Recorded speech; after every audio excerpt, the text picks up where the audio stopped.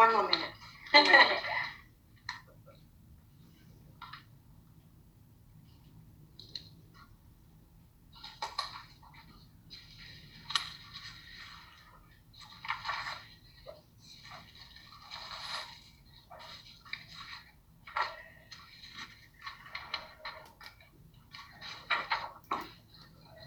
Is the cardio presentation going to be on Zoom too? Yes.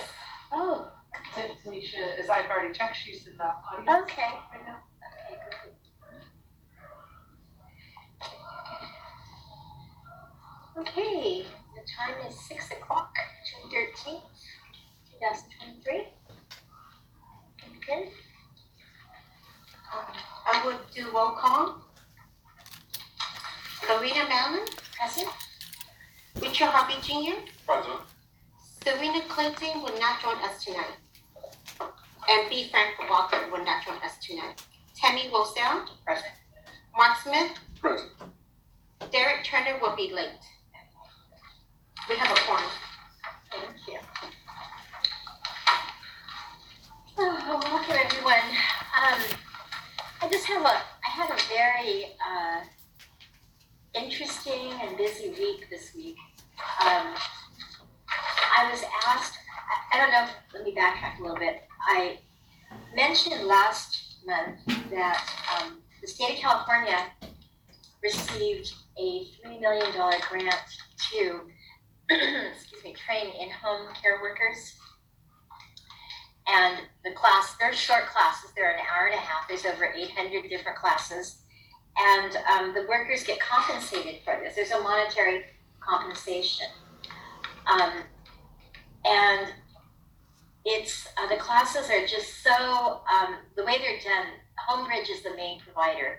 Homebridge is a company out of San Francisco that provides in-home support training, and they send out workers and different things. And very, very well-managed company. I had gotten an email, and they had asked me if I wanted to do a focus group for mental health, because I take care of my sister, and mental health is one of the issues that I deal with. I said, sure, I would love to do it. And so there was about 4 of us, 4 workers, and they had quite specific questions, because the idea was they wanted to do a video, a training video on mental health. They have some already, but this is a special one, I guess. So we answered questions, and we interacted for an hour and a half, and that was it. Okay, it was very enjoyable. So then about 3-4 weeks later, I get this email, and the program manager asked me if I wanted to be in the video. That they had chosen 3 people, and I was one of them, and would I like to be in the video? I said, sure. I'm game for that. That's no problem. And so this week they did the filming, and there were 5 videographers there, and one of them was from New Jersey. They had flown him in. So this is a very technical, high-class video that they're doing. And I didn't know all the details, but they had a makeup person there and everything. I mean, it was pretty formal, I've never gone through anything like this before. And it was wonderful. The 3 people, the other 2 women and myself, we had a instant bond. So there was a lot of just really good energy there. And we really did make a nice team. And so at the end of each one of us sharing our experiences and answering questions, they said, now, can you tell us why in-home support services is preventing homelessness? How does it work, with homeless people and this and that? And of course, we all had answers to that if a person can stay in their home and have somebody care for them and make sure that they're getting the services that they need, they won't become homeless. If they need help paying their bills or whatever it is, even remembering to pay their rent, just simple things like that to keep them from getting evicted. So I found out that this whole film is going to actually be going before Congress. Wow. I was shocked, And the purpose of them doing it is to ask for the $3 million grant to be renewed each year. That's what they want. And so if they could interject a lot of the homeless information in there, that of course, is a great advantage for them. But also teaching and training these in-home care workers is just a fabulous thing, So I was really excited about that. But what was even more exciting is this videographer from New Jersey. I don't know if you remember Damon and myself and the board president of the Board of Trustees. We all went to go see the Days Inn. And what they have turned that into as a respite and a hospice care, permanent care, not temporary, permanent care for our fragile homeless people in the population.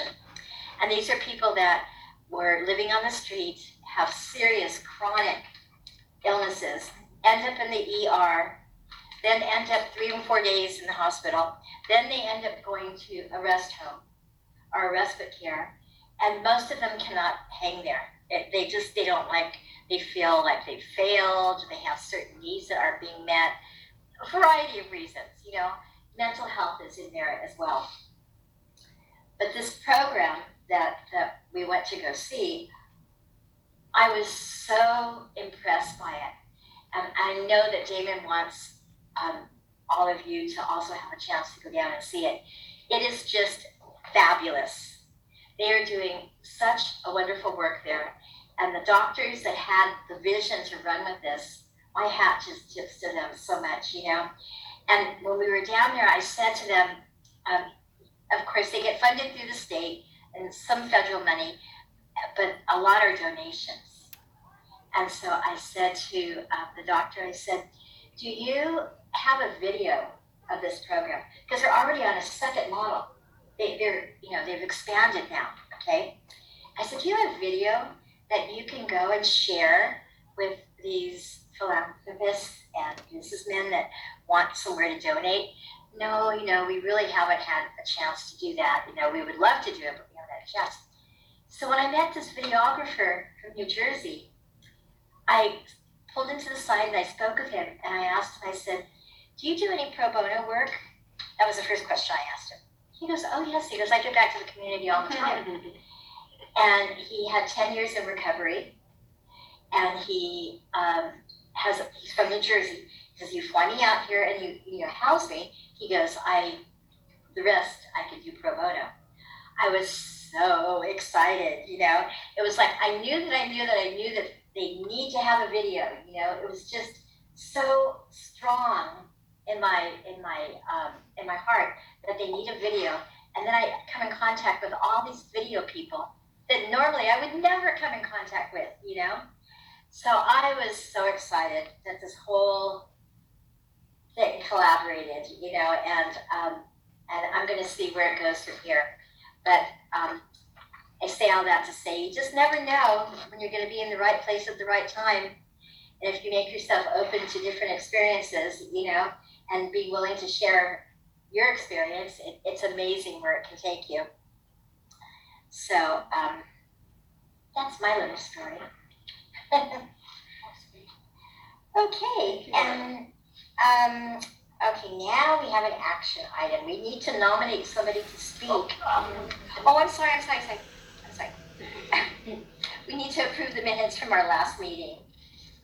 I'll move to approve the minutes from May 9th. Someone second? I second. Okay. I will call your names for the vote and please state yes or no. Loretta Mallon, Yes. Richard Harvey Jr., Yes. Tammy Wilson, Yes. Mark Smith, Yes. the motion passed. Thank you. Okay, now we need to nominate someone for our solstice celebration, which is going to be in Hayward. And what is the date of that? It's June 21st, 21st. summer solstice, and it's from noon to 1.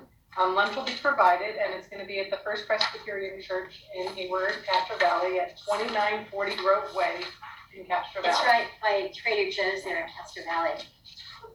And this is the pastor that has been a huge influence in getting tiny homes built, like the ones on Fairmont and different things. Very active in the homeless community and just a wonderful man. So who would you like to nominate?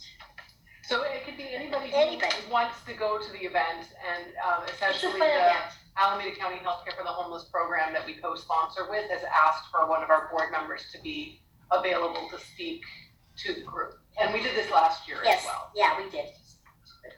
I don't mind going, I'm right there, it's near me. Super. I just wanted to say, as you guys know, I'm on another board and they already tried to recruit me. And I told them, what I'll tell you, I'm not available that day. Oh, I'm not available for that function. let's do that. Okay, Samuel, that'll be great. It's short and sweet, and pass out awards, hear what, So it sounds like we have a nomination, a self-nomination from Yes. Tammy. That's great. This is where I'll lean on Kayla a little bit. Do Yeah, we need to sure. vote on that nomination? yes. Yes. Okay, If someone could just make a motion to nominate Tammy and then a second, and then we can take roll call. Okay. I'll move to nominate Tammy to be the representative of the co-applicant board for Summer solstice. for Summer Solstice. Yeah. Yeah, that's it, right? That's Yes, it, you did it. Uh-huh. And Mark, you seconded? Yeah, I second it. And then, so we get to have Brenda do roll call and vote. Loretta Mallon, Yes. Richard Harvey Jr., Yes. Tammy Roselle, Mark Smith, Yes. the motion passed. Good, great. Look forward to that. Okay, Derek is coming tonight, and he has a lot to share from the homeless conference. But did he tell you he's running late? No. Okay. So are we switching? So yeah, we can just go on to the next Okay, item of the awesome. agenda.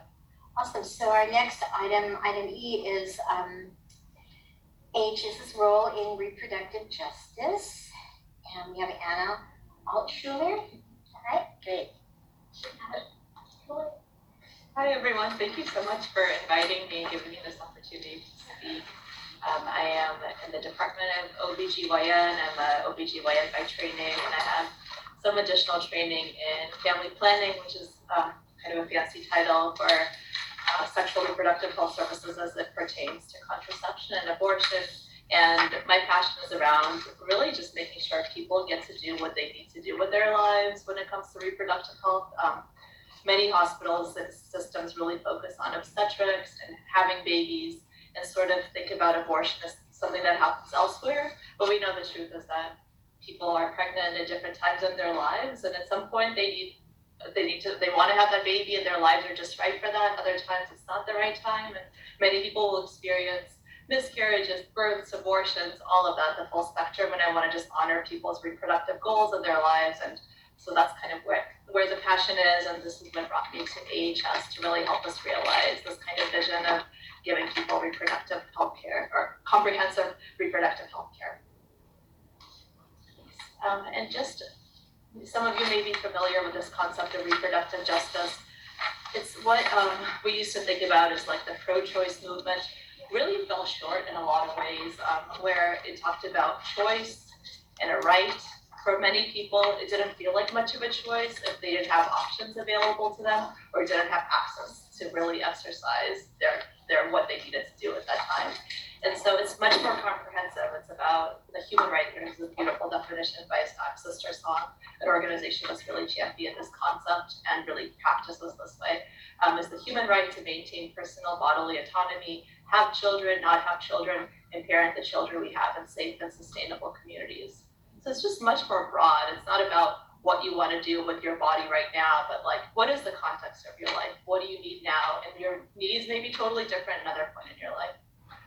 And so another part to this is just to recognize what the realities are, that of all the pregnancies that happen, about 2/3 those people will proceed and have birth, but about 1/3 The rest there will be broken up into abortion or miscarriage. So miscarriages and abortions are really common. A third of people will experience those. So while we really focus on birth a lot in hospitals and prenatal care and all this, we sort of forget about these other aspects of people's lives that are really important too, because they're just so common.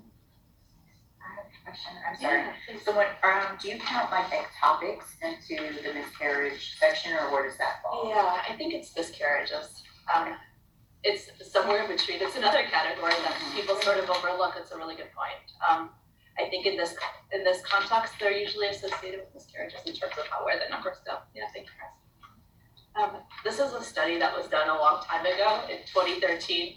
This slide makes me think of, I don't know if anyone watched Family Feud back in the day, that like game show of like name the top reasons, like survey size. What are the most common reasons why someone may choose an abortion? I think we can all probably do very well and like get the top 3. They're really obvious reasons. They're things that are very practical, very common. So like the top reason is financial reasons why someone would choose an abortion.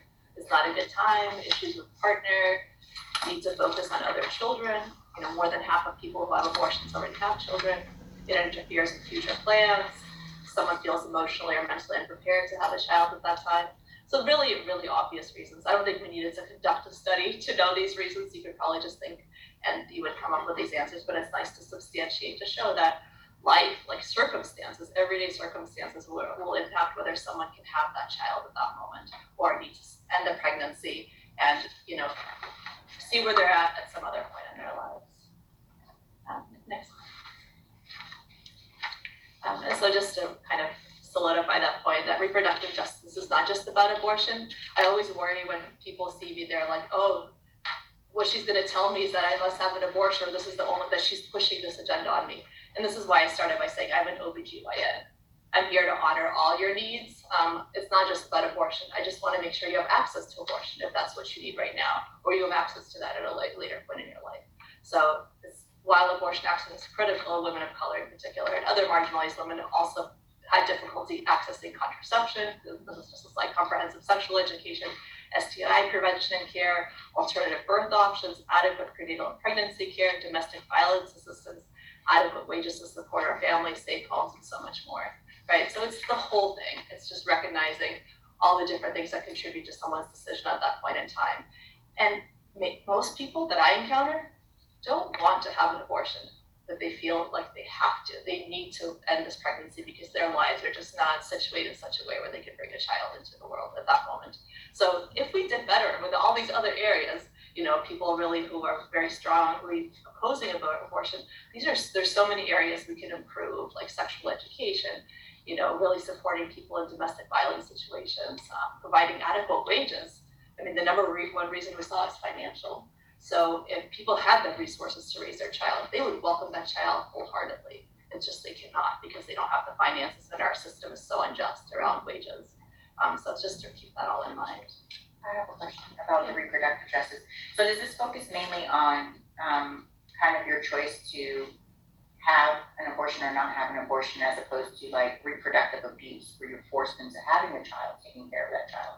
Is there any help, like once you've already experienced reproductive abuse and now you're in this situation, or is it just if you've gotten caught up in the domestic violence cycle, I guess I'm asking, is there any help also for reproductive justice, for help now that the child is here? You know, like you're raising a child you didn't want, you didn't ask for, maybe someone just threatened to be killed or whatever, like, you know, like how, or is there something else to help that as well, or is this just what we're speaking? No, absolutely. It's really comprehensive at all points. Like one of the critiques that's given often is like there's a lot of like pro-life organizations that give diapers, you know, will provide formula and diapers, but that accounts for the first year of life, maybe the first 2 years of life, and then what, right? And plus you need so much more than those two things. Or if you're in a domestic violence situation, you have the child, what are all the other tools and resources that you need? So I think that's very much in line with reproductive justice. Like, yes, let the person proceed with whatever they need to do.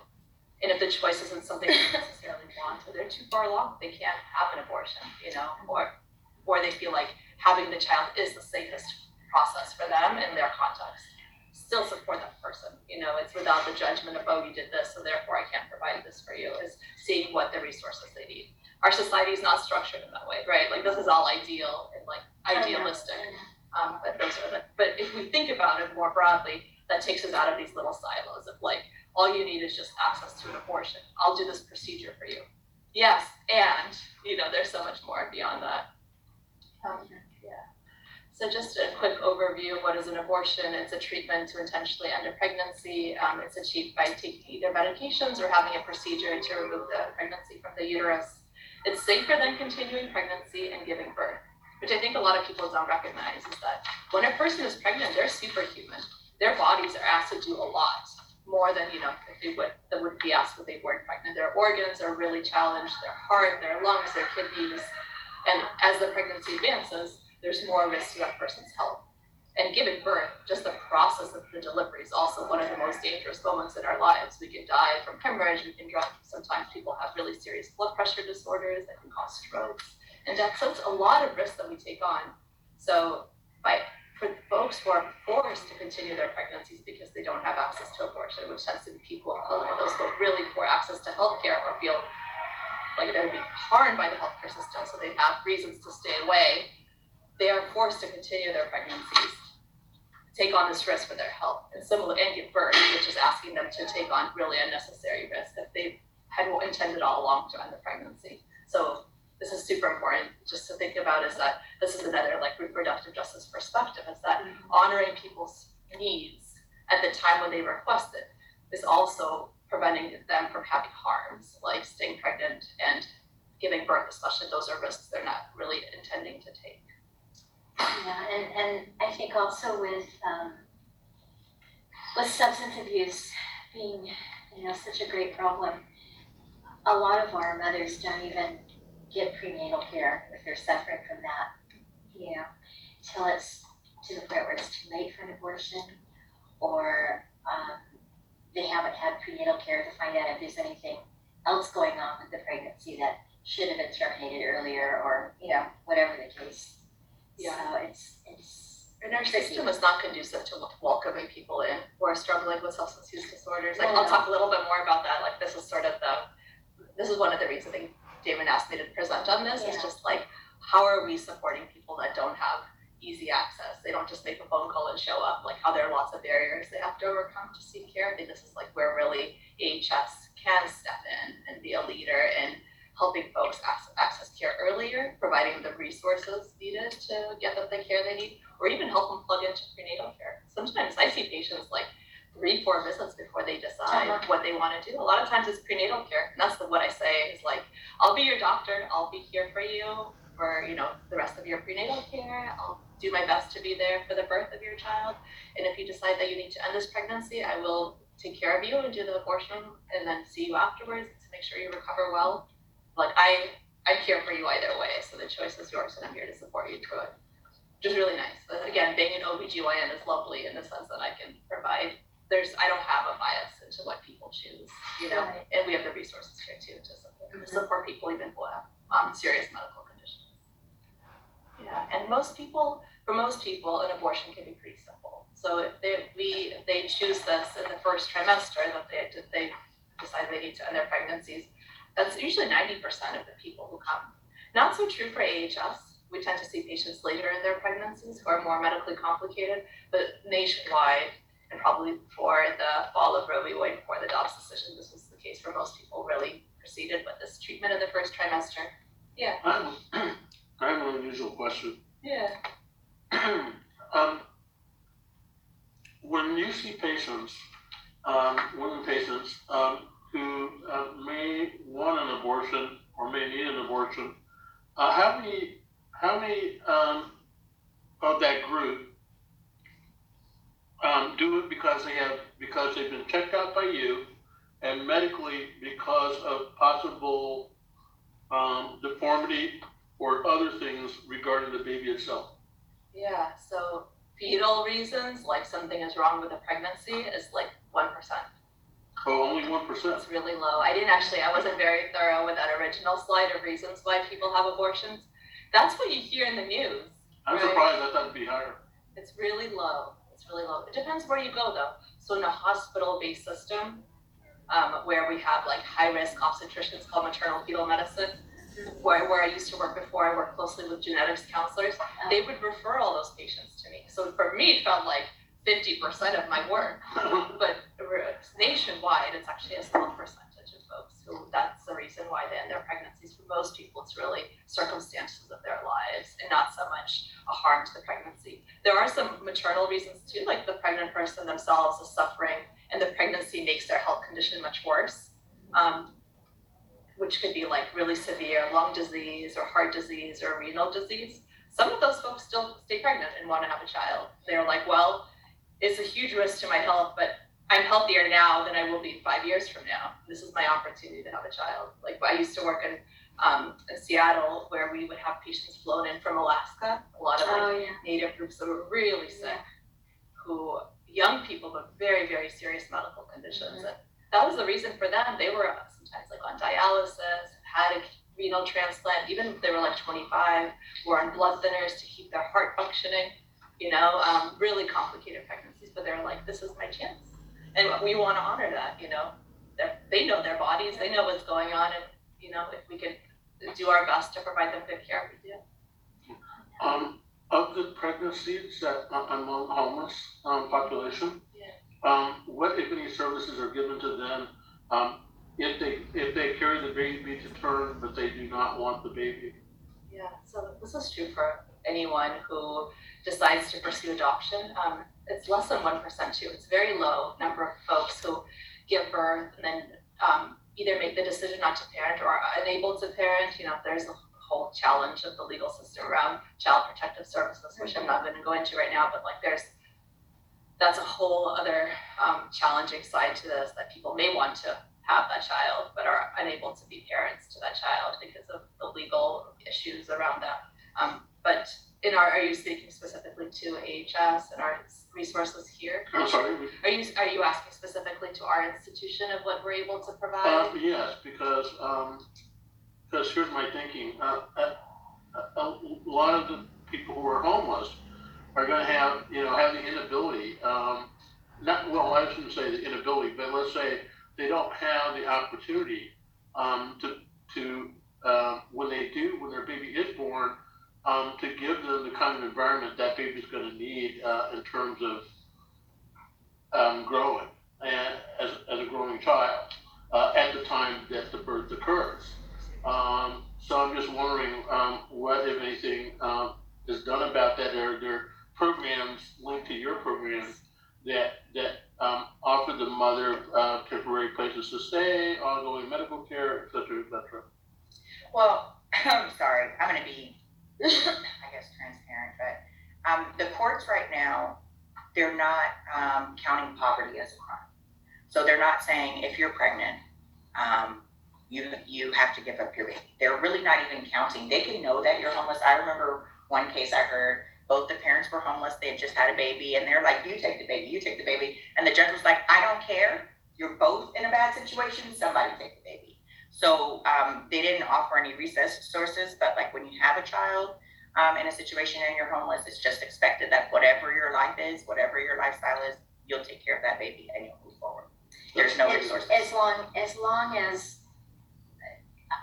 the law gets involved if the baby is positive in drugs, Yes. and then they can't go home with mom. And then that's a whole different And a lot of our homeless are in that situation, unfortunately. There's a lot of linkage with the substance use disorder, so that's where CPS gets involved. Right. There are, I live in San Francisco, that's where I spend most of my time working, so I don't know all the details of the connections here. We have our case managers and social workers involved right away on like labor and delivery and postpartum to see what resources may be available. Sometimes it's reaching out to other family members if they're available to provide support to raise the child.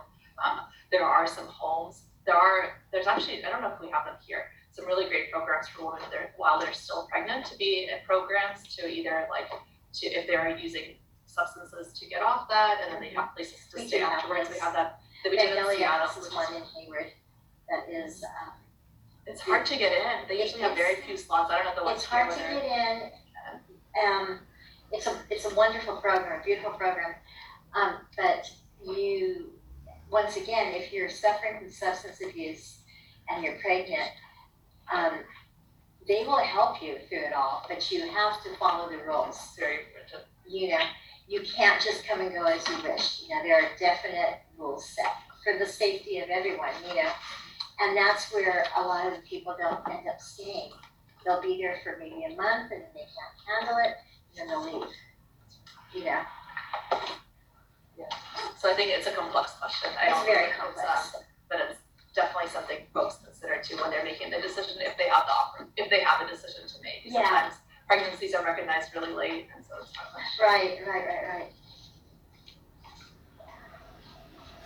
All right. And just this last slide was that I was on before, I was just showing that second trimester abortions are pretty uncommon. It's about only 10% of all the abortions that happen in the United States. And those folks oftentimes need hospital-based care rather than just being like in an outpatient setting where there are two ways to end the pregnancy in that case, where they have the surgery, a procedure that's a vaginal procedure, or they can also be admitted to a labor and delivery where labor is induced to end the pregnancy, rather labor induced to give birth. Sort of same process, but the baby would be born, demised, would not be alive, and that would be another way to end the pregnancy, which some people choose to do.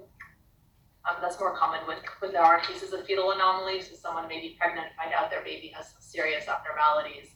They decide to end the pregnancy, and then they want to see the baby and to have a chance to say goodbye. And that's a common reason why some may choose the induction of labor rather than have a surgical procedure. Most hospitals do happen in outpatient settings. So in our minds, we often think of a Planned Parenthood, a community clinic, and that's true. 97% of abortions happen in those settings. 60% of abortions happen in specialized abortion clinics, meaning a clinic that really just does abortions and doesn't provide other services. And this is just to make my earlier point that OBGYN is very split. We have a lot of kind of formal traditional care for pregnancy-related care that ends in birth. And when you say abortion, you go over there. You go to that clinic over there. Is it still like that? Is it still very much like that? Very much. That's interesting because I know Planned Parenthood operates on the whole limit. They do. They try. They do. Many of them don't do. Not all of them provide abortions. They have an abortion day, but we still think of them as. I think you get the designation as a specialty abortion clinic when a certain percentage of the services you provide are abortion centered, and I think so. Not all Planned Parenthoods would be under that definition, Right. but certainly high volume places that it's the bulk of the services they provide is that. Right. But you're right. Planned Parenthoods do tons of contraception care, Yeah. pap smears, preventive Yes, services yes, for men yes, and yes, women. yes. So that's true. Yeah. And hospitals account for just a third of the facilities that provide abortions. So hospitals offer the service, but they actually only provide 3% of abortions in the United States. Good. So when we think of hospitals, that's not really where most abortions happen. No. So us, like Highland Hospital, we don't expect to see a lot. But the ones that we do offer are those who are either farther along in their pregnancies or are so medically complicated, they just don't qualify. They're not eligible for services in an outpatient setting. So here's just to say that what is the role of hospital systems for abortion care, since we're not a major player in a lot of this care. It's for folks who aren't able to get care elsewhere. We also are able to offer more pain control options. So some people who have history of trauma, for example, for whom like gynecologic procedures are, re-traumatization of whatever happened before, want to be asleep or want to be as comfortable as possible. People who that's just what they prefer. A lot of times it's only available in a hospital type setting. We also have access to, theoretically, sometimes it's true, we have access to multidisciplinary care, so that's also just supporting people for all the other care needs they have. If they're having an abortion, sometimes it's just that, it's just not a good time to have a child, done. But sometimes it's a lot more complicated. There's mental health issues, there's substance use issues, there's domestic violence. So it's an opportunity to recognize people's needs and to link them into other aspects of care. There could be homelessness. This comes up a lot. I have a lot of patients who are staying with a friend, who are undocumented immigrants, from Guatemala, from El Salvador, who are staying with a friend, escaped an abusive partner in their original country, came by ways of Mexico, had another partner, got pregnant, now is in the United States, crashing with a friend, doesn't have a cell phone. You can only reach him by calling their friend, have some children in other countries. They're like pregnant with twins. I just had a patient like that. It's just like, it's the layers, just the heaviness of the layers. And they're like, I'm like, how did you even find Highland? How did you get here? Luckily, these are down the street. Because otherwise, they probably would have gone to Planned Parenthood. Because that's better name recognition than we are. But because for a lot of the like undocumented immigrants, actually know a lot about Planned Parenthood and a lot of the, Right, you know, so that they just know where the hospital is or where the Yes, emergency department yes. is, and that's their entry point to us. Yeah. So that comes up a lot for me. And we have an obligation, you probably have heard in the news, especially last year, around this time last year, how the state declared itself as a sanctuary for abortions. Oakland as well made that declaration. And like practically, what have we done? What do we do? I don't know if there's a whole lot. There's a lot of money that's been allocated to support abortion care. I think a lot of the community clinics have tried to expand access as much as they can. Unfortunately, most people who need this care are too far away from California. So when Roe v. Wade fell, you know, you could see, if you were, I don't know if I have a map on this slide deck, I may not, but the map would just show you that people are just too many miles away to come to California. Flights are super expensive, and it's just too much money to pay for gas, to arrange for all the other details of your life to take off and go to have an abortion in California. So I personally have a friend that lives in Louisiana that flew here for I was reading somewhere that they were making laws, so like if you did come here, that when you got back to your state, there was punishment even up to like jail time and. that's right. So it's illegal Some in most states. states. Some states, yeah. Yeah. Yeah. So you have to conceal. You have to, and then there's all this talk about like data security, right? Like, Oh, yeah. don't message about it. Don't Your have a health, pregnancy app. yeah. Don't create any Yeah. incriminating evidence that could be used in a court of law against you. And like privacy laws are so old school. There's very little like data security, internet security laws to protect people. So it's a total gray area. So for those folks who are traveling, like hopefully they're not connected to social media or, you know, and all those other things. It's so tricky. It's such a hostile environment where it's really hard to know how to navigate. And it's hard enough to be pregnant, right? People are, we're talking about first trimester most of the time. People are nauseated, throwing up, feeling terrible, super fatigued, and now they have to navigate, you know, travel, their other kids, you know, if they have kids, their jobs, school, as they're feeling miserable and are potentially going to be like criminalized for taking care of themselves. It's crazy. which is going to make social work even more difficult. Yeah. Your friend is okay. We did all that. Yeah, yes. I just wanted to kind of bring us back to us, our county circumstances. That map there that you see, the purples are the hospitals that are in this area. The kind of bluish color are the clinics that provide abortions. All these places provide abortions. You can see there's kind of an absence of providers in the south part of the county, which I think is probably true for a lot of services. Like Hayward has a little bit as a Planned Parenthood there, but they haven't. I think they only do medication abortions. They don't provide a lot of procedural abortions. Sutter Eden provides a very low volume, and you have to be within the Sutter system, so that's not a viable option. Then you have Planned Parenthood East Oakland. They oftentimes refer patients to us who are too medically complex. So the south part of the county really doesn't have a lot of options, unfortunately. You don't mind going to the next slide. And AHS is not a big player in the care provided in this county. This is very approximate data that I was able to obtain from Alameda Alliance claims data to get a sense of all the people assigned to Alameda Alliance insurance. Where did they get their abortions? You know, what's the volume? And this is the breakdown. So 50% for the 2 years over the 2020-2022. Majority of people go to Planned Parenthood who have this insurance, you know, who are the low-income Medi-Cal folks in this county. Kaiser took care of 14%. Interestingly, San Francisco General took care of 10% of patients. You may be like, why, that's far. Low. Oh, really? Do you think it's low? I think it's low. I can tell you an anecdote on that one, yeah. I'll tell you in a second. PFA's, Family Planning Associates in Berkeley, 8%, they only do medication abortions, so they're really only taking care of folks in very early pregnancies. AHS is under 4%, Sutter is 1%. So really Planned Parenthood is a power player in this, of providing most of the services. If you don't mind going to the next one. And this accounts for 1,600 abortions per year.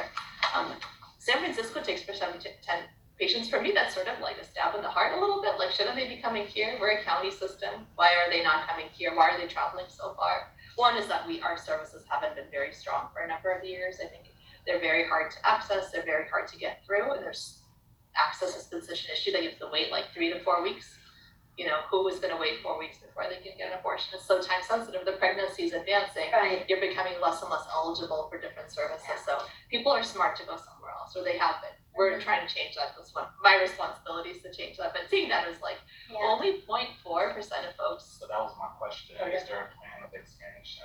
Yeah, I will get there. I'll get there. Yeah, that's my pitch. That's my getting there. So San Francisco, folks who are assigned to Alameda Alliance, only 0.4% live in San Francisco, which tells you that if 10% of abortions are happening, that people are traveling. My second week here, I was providing prenatal care to this woman who I think worked for AHS at some point, and she was maybe 12 or 13 weeks pregnant. She had really bad hypertension and was really worried, and she was in her early 40s, really worried about how this pregnancy would go. And she just was I've been feeling really ambivalent about having this baby. I'm worried about surviving this pregnancy, being there for my children, but this is my last baby I'm gonna have, and I really wanna have this baby. Talked a lot about it, we saw each other a number of times. And then at some point, she was I heard there's an abortion clinic here. She's since when does Highland do abortions? I was Highland's been doing abortions since the 70s. It's just not really a widely known service. Right. She's oh, really? Because back in the day, my friends and I all who live in this area would go to family planning specialists, which is a clinic that closed. It was in Jack London Square. They did majority of the abortions for this area, and they closed in 2017, right before the pandemic. And she's ever since they closed, people had nowhere to go. Because especially if someone wanted good sedation options, good pain relief options. So I was so what have you and your friends been doing for the last 5 years?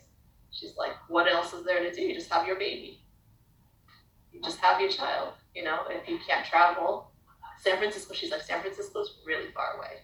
It's really hard to get to San Francisco. And what happened was San Francisco General purchased the phone number of that clinic in Oakland. So any patient would call that clinic who knew it, because that was a high volume, high quality service, they would get routed to San Francisco General. So that's why they have the 10%. So we could do better. That made me feel wow, I really need to step up, and we need to improve the quality, the access, everything here in people's community. They shouldn't have to travel so far. It's a big ask, and people can't travel, and so that we're forcing them to have children. They may welcome, but it's a challenge, and we're putting their lives at risk. Yeah, but I'm thinking of the long-term picture. If you really didn't want to have that child, and then you're going through having to have that child, there's bigger mental issues, bigger financial issues along the way, where social services will have to be involved at some point because it's so stressful, right? Yeah. If you knew you couldn't do it and you still have to do it, the amount of stress that it impacts your relationship. In a situation, the various situation that occur with childbirth, sexual predators and things like that, where you're forced into a situation where you may have to carry a child that you really don't want. Yeah. Because of the circumstances, and then mental health and where the work is being done to collaborate. And I think that's what Mark was getting at as far as, or was it you, Timmy, that was saying about, I think it was Mark, as far as what other services are collaborating, Yeah, Yeah. it's so important. Yeah, luckily, in my experience, most folks have some degree of ambivalence and will ultimately make space in their lives for this baby, even though they know it's not the right whatever. They will make space. I know,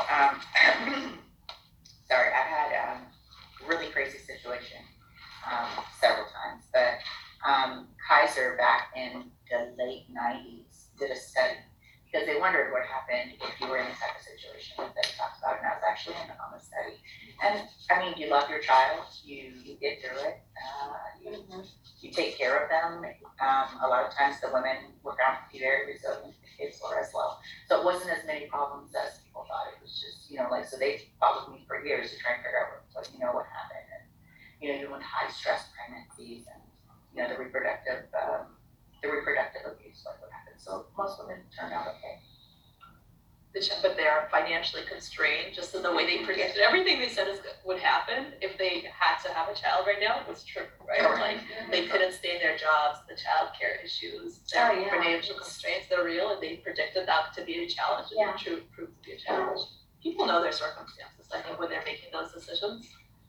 They know best, and we have to honor them, and a lot of times we just don't listen or don't provide the resources to let them follow through on what they want to do. If you don't listen, that's a bigger problem. We don't listen as a system. We haven't created ways to listen, and to respect people's choices. One more question. When you stated that, it made me think. So, what happens to women that fall in between no medical? Because I remember a while ago it would be like Medi-Cal would cut off, and sometimes right in the pregnancy, right? You find out you're pregnant, then Medi-Cal would cut you off. Are there now options that you can still terminate if you know medical? You can just walk in and get that help, so that reproductive justice is open to women that don't have any medical. Insurance is really much more helpful. Yeah, so you could do presumptive eligibility, you could proceed, and you would Medi-Cal pays for abortions. So some challenges are with some of the private insurers that don't cover, and it becomes really expensive. So the biggest challenges I've seen are those who are have their anatomy ultrasound around 20 weeks and do find out they have babies have problems, where the woman has developed really severe complications and needs to end their pregnancy, and they have private insurance. And no one looks at their benefits around abortion, right? It's just, no one plans to have an abortion when they're not pregnant. And when they're pregnant, they're not, that's where they're first confronted with it. So those are the ones who sometimes have a huge financial burden. And I've had to transfer them to another institution where their insurance was accepted, or write letters for private insurance to cover it. So is that because I understand that Kaiser is a private hospital, but when you're Kaiser Medi-Cal, you have to sign your rights over.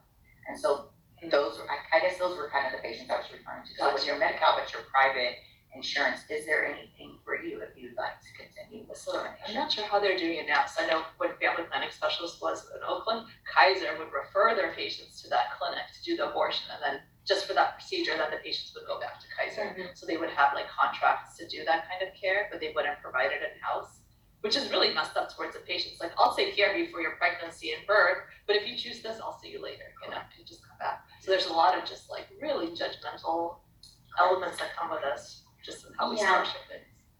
And a lot of the hospitals, St. Rose, is the same way. It's They won't provide abortions.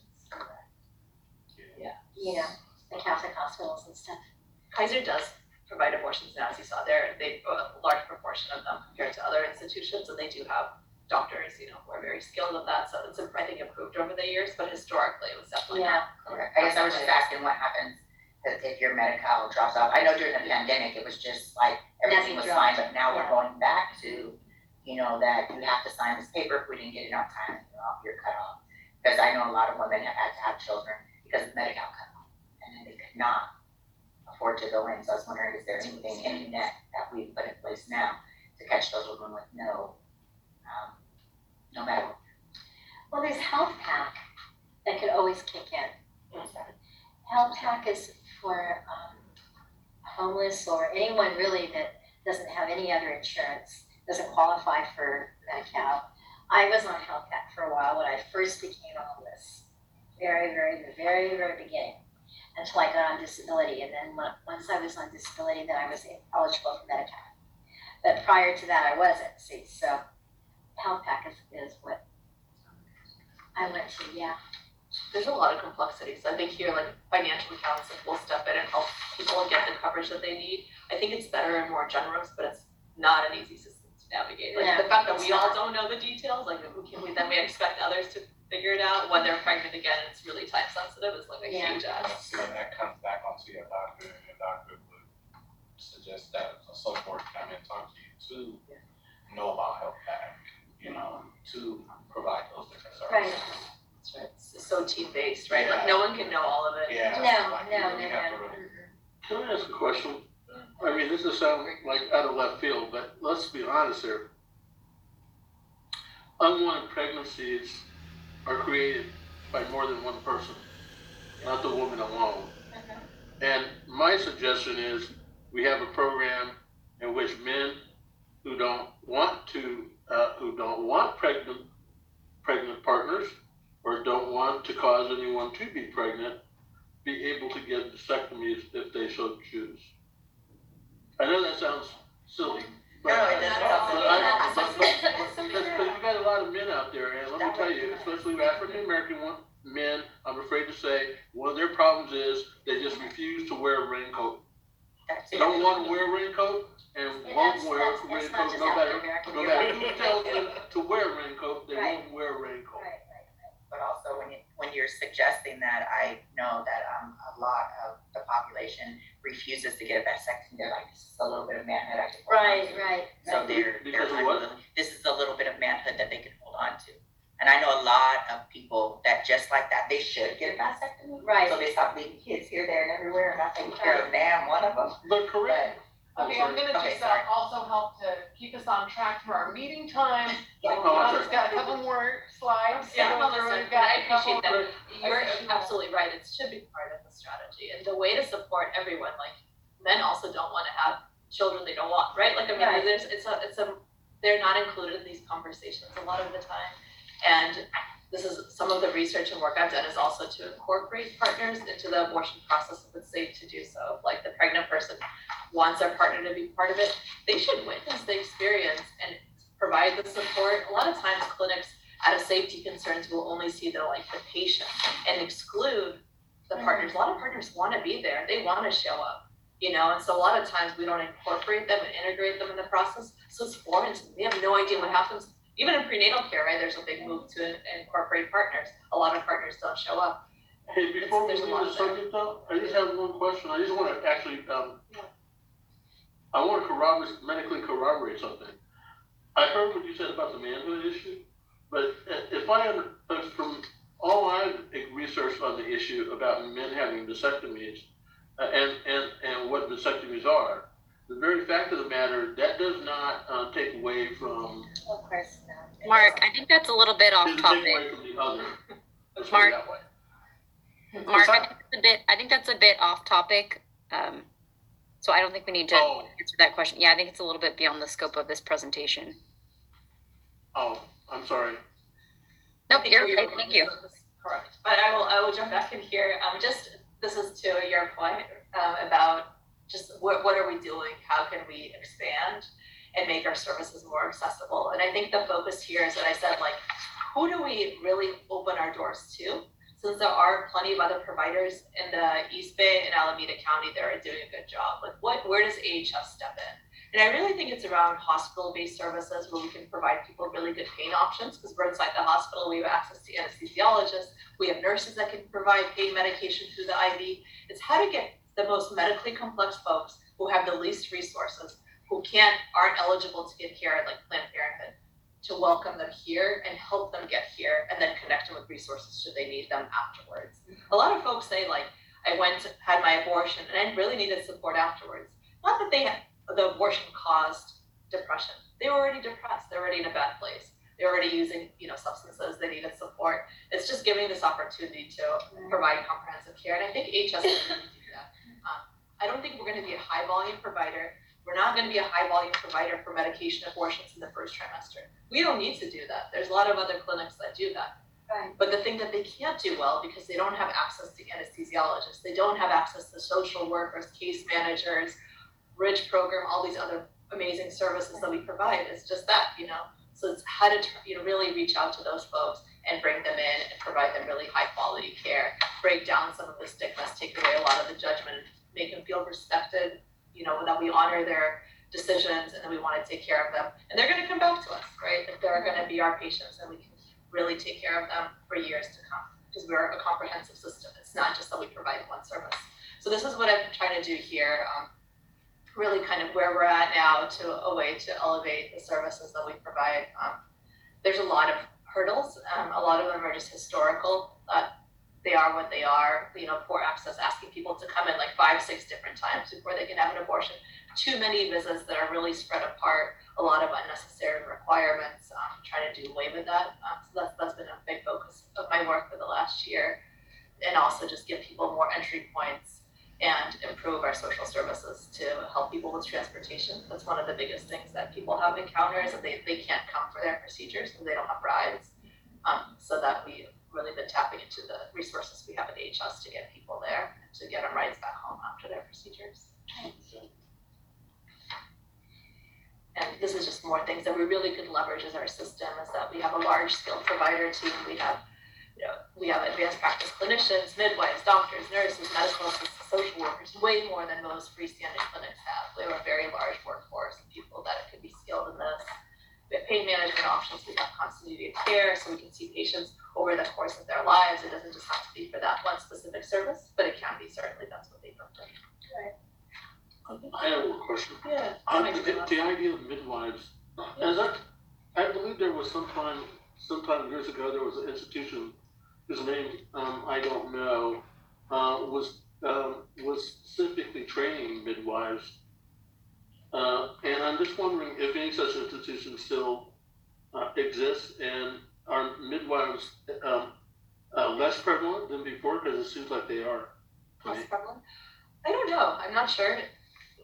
I feel like there's a lot of midwives, but I don't know what the trend is over time. So Is doula the same thing as a midwife?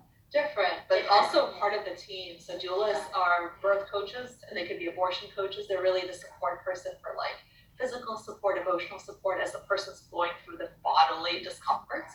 Whereas the midwife is the birth attendant. They're the ones who are helping with the deliveries. They're really skilled. Maybe some will say more skilled than obstetricians. We're better at the surgical side of things to do the cesareans. They're maybe better at attending births.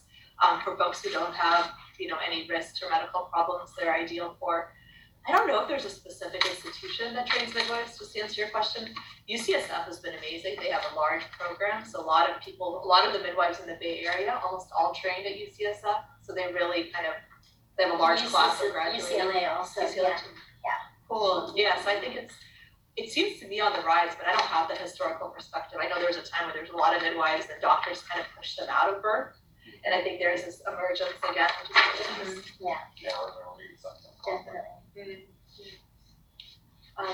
Definitely. we are also very lucky to have the support of the C-suite. We have the support of the board of trustees to really expand and advance abortion care here. Plus it helps to be in a sanctuary city, in a sanctuary state where this is valued and supported. Because the biggest problem that I've had, the biggest hurdle for myself in any institution is just institutional support. It just takes one person to say, abortion's a bad thing, and then all doors close. So it's been incredible to have that kind of interest and support and people willing to hear me out, to see the comprehensiveness about abortion, how it's not all about abortion, it's just integrating into what we already do to give people ways to meet all their needs. Yes. Thank you, Anna. Yeah, thank you so much for inviting me and hearing me out, your amazing questions and engagement. Always grateful for that.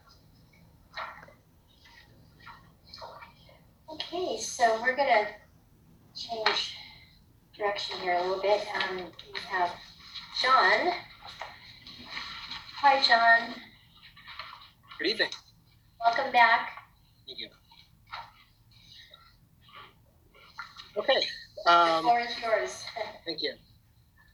No, I don't think I can follow up on that satisfactorily, but I will provide what I have. So I am John Minot, and I am Director of Program Planning and Finance at Alameda Health System. Thank you for giving me time tonight. I'm here to report to you on some work that my department, Population Health, has been working on for several months, and about where it is right now. It is not limited to the CAB scope, but CAB is really critical to it. So we want to be careful to keep you informed as much as possible. And this is the FQHC, Federally Qualified Health Center, Alternative Payment Methodology Pilot. Can we go to the next slide, please? So I presented on this last year, and this is a slide from then. But for those who weren't there or need a refresher, this APM program, there are other things, many things really, called APMs. But what we're talking about tonight is a state initiative to transform how our clinics, which is our 4 ambulatory care clinics, are paid for services in Medi-Cal. Right now, it is most often fundamentally on a per visit basis. Some places call it ringing the bell. It comes down to state and federal law that FQHCs, due to their safety net status, are guaranteed a rate called a PPS rate based on their costs for every Medi-Cal patient they see, which of course is a lot more generous than Medi-Cal usually gets. However, that does create incentives, especially for places that are really looking at the money, to really try to get patients in and through as fast as possible, to promote visits over value. Alternative payment methodology envisions paying per patient assigned to the clinic, so that for everyone under your regular care, month by month, whether they're coming in or not, you are getting a small monthly payment. There's a lot more to it, but that's the short story. The state has been working toward this with a start date of January 2024, but entirely on a voluntary basis. Clinics need to apply for it, and they go through a lot of readiness assessments, and only those that are selected can have the start date of 2024. After that, it's rolling going forward. Others might start 2025, 2026, and so forth. The program has a lot of quality metrics because obviously not obviously, but historically and experientially, what happens if all you do is pay per month without making any other safeguards is that there can be the opposite incentive to reduce care rather than to increase it, and that can also be inappropriate.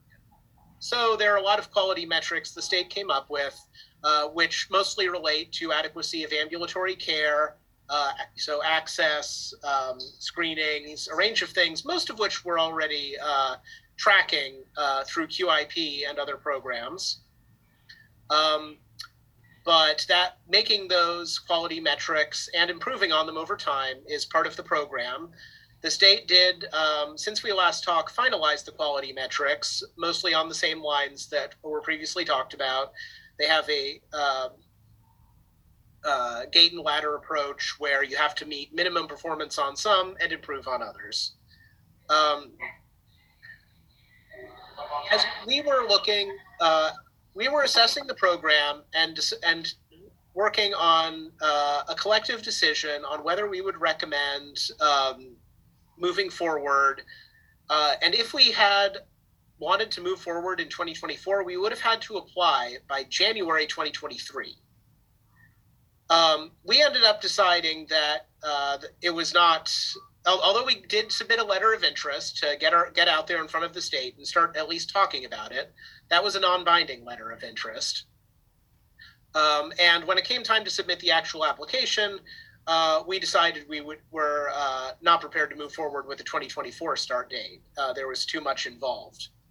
But then something happened in January that we were not expecting, which is the state, out of the blue, sent its own analysis, because when you're paid by the month, you need to be very sure that you have all your data, especially your service data, being submitted well.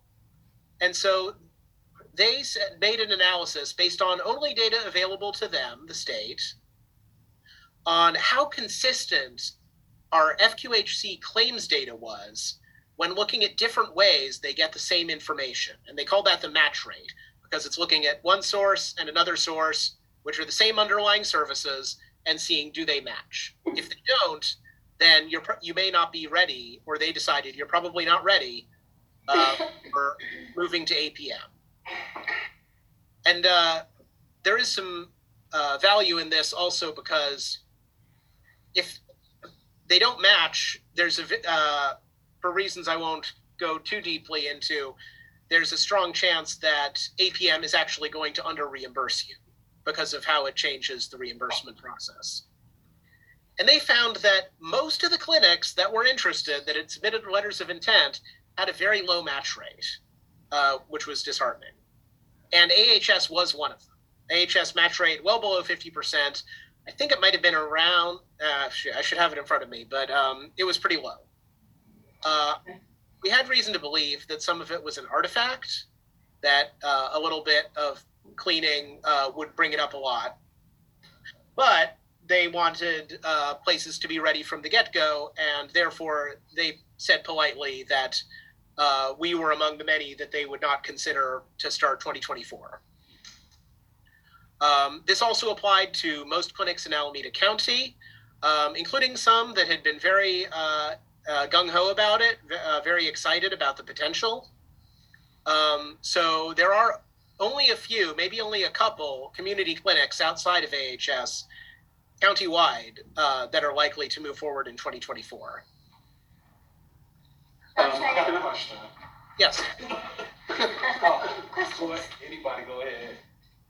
John, can you refresh my memory again? What is the value of going to this new program? Yes, thank you. I was thinking I had under given that part. Because and also in addition, if you are getting paid monthly based on your patient enrollment or whatever, do you have to see that patient every month? No, certainly not. You get paid based on the patient still being assigned. So yeah, so the benefit, that's a very important question.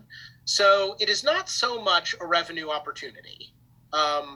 The idea is that you take the money that the FQHC was being paid previously and simply spread it over over a number of months, where previously it was a payment per visit, and it should result in roughly the same amount of money. The benefit is really not so much financial, although there is, in some scenarios, there's a financial gain, as it is about the opportunity to overhaul your care model and your way of seeing patients.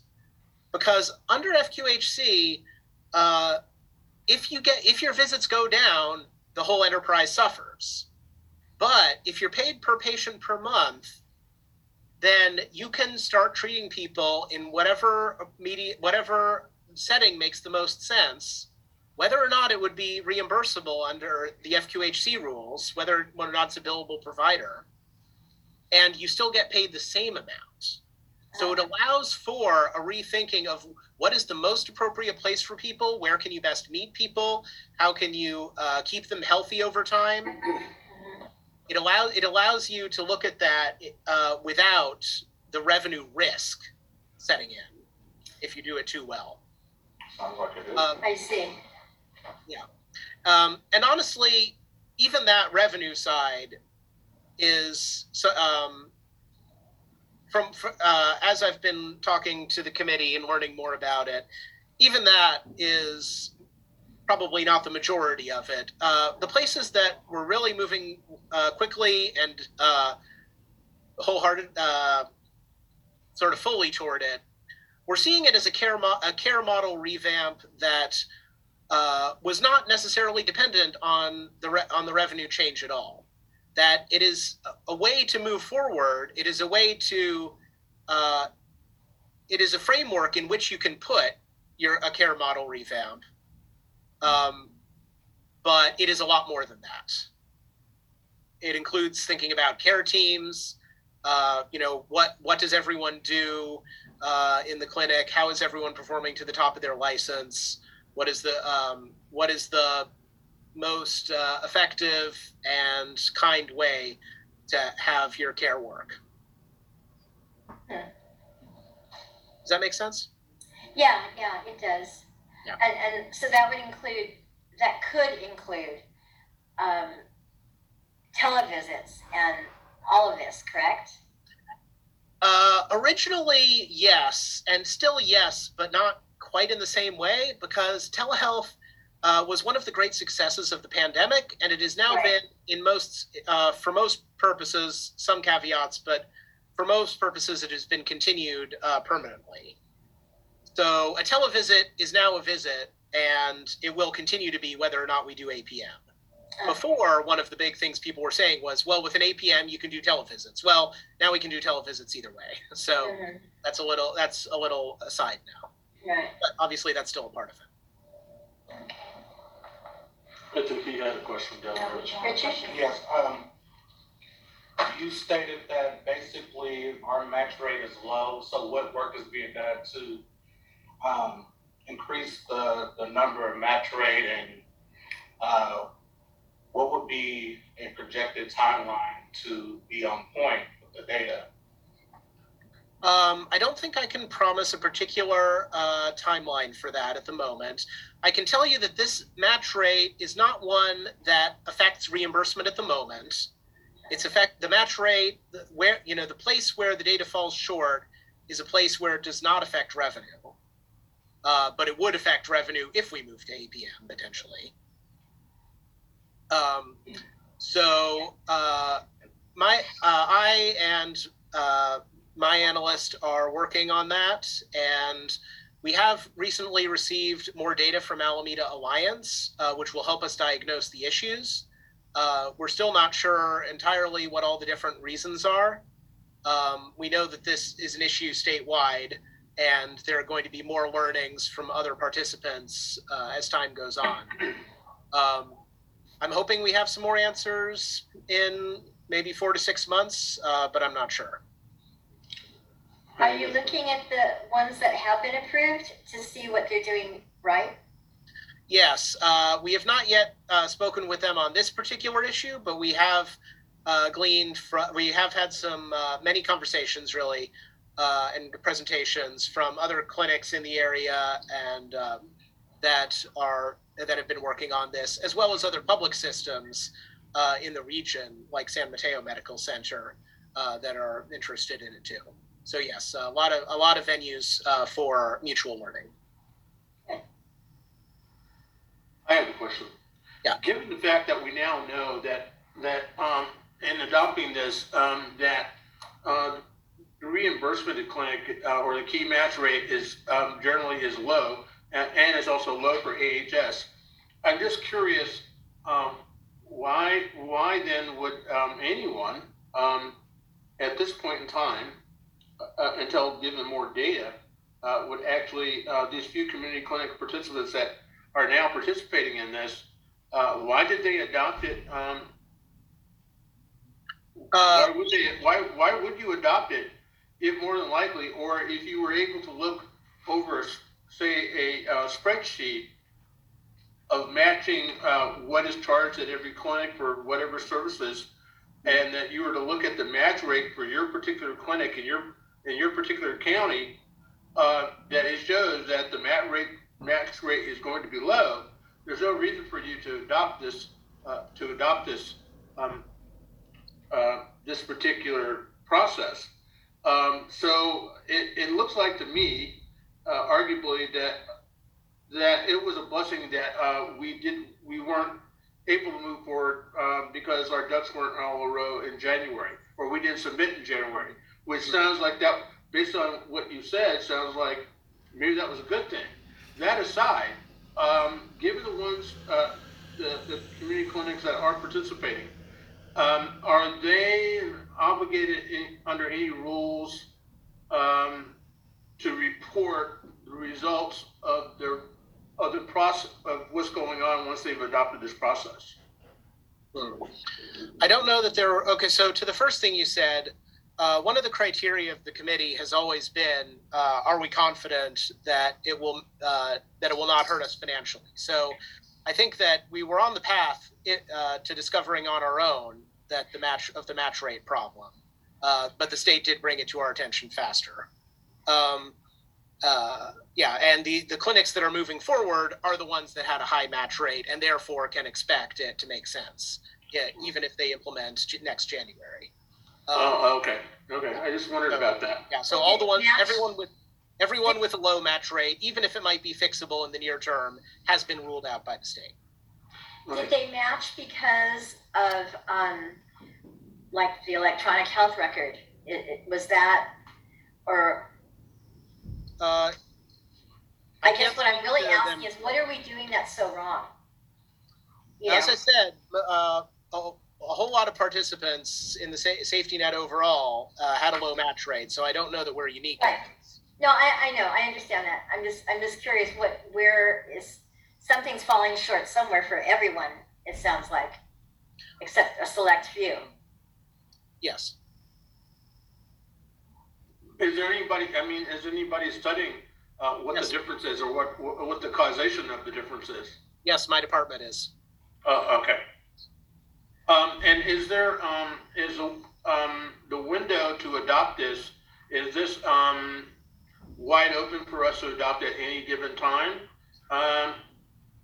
There is one window. Since we did adopt it in January? There is one window a year. So if everything happened as fast as possible and we want it, then our next opportunity would be to start in January 2025. And for that, we would need to apply in January 2024 and have a final opportunity to pull out by if something went wrong by mid 2024. Oh, okay. So the state's going to be paying 2 different ways coming 2024 then, correct? Yes. Oh, wow. It's more work for them, huh? Assuming they haven't went out all the participants by then. This is true. Wow. So we had a committee which included, we tried to include as many departments as possible.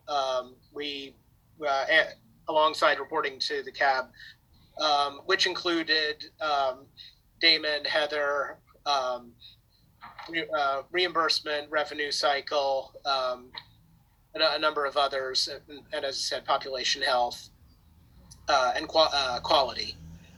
And so we were working on how do we move toward figuring out if this works and how we make it work and how it works with everything else we're trying to do. We did confirm that the quality metrics as finalized were the direction we wanted to be striving. And we did a number of interviews of different participants. I think I've touched on that. The big thing to update you on is that in the process, we found we had ambulatory care, Portia and Terrence, firmly in the loop. And in the end, we kind of found that the implications of APM were so much more than the reimbursement that ambulatory care leadership determined that they need time to identify the overall direction that they are taking for potential care redesigns. That the APM committee was not really the venue to make those very big decisions. There's a wider way those decisions will be made. And once we know what direction is going on, what direction is going for care design or redesign, then it will be a more appropriate time to figure out, is APM consistent with that? Will APM help drive that forward, or is it a distraction? As a result, we did make the collective decision to put the committee's work on hold. So we have not been having meetings for the past couple of months. Just within population health, we are continuing to monitor and to analyze the data mismatch, as I said. But that is where we are right now. We are, the committee, if it restarts, will be with the queue of ambulatory care. Question: is population health actually a site? Do they have a site in which would be accessible to me to look at their progress of monitoring this? A website? Or yeah. No, not at the moment. This is how we've been communicating our progress. Okay.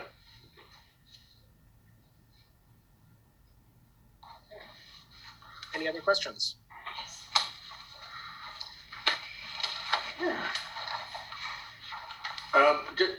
Just again, you probably said it already, but the committee is not meeting right now.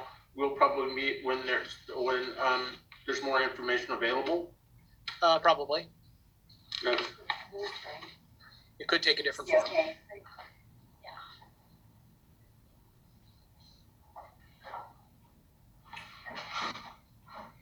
So no question?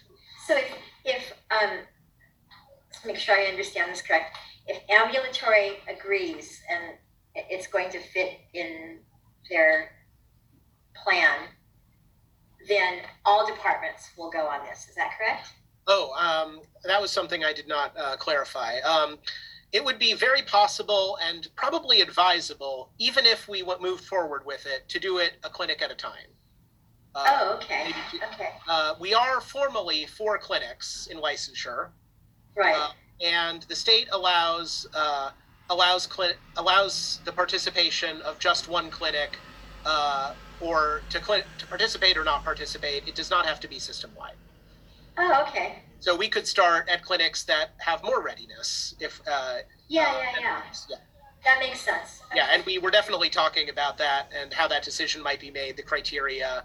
Right. I can't imagine. I think the least likely place for year 1 would have been Highland. The others we were thinking about, because the interaction with specialty is complicated, or it's yet another complication. Sure. So. Okay.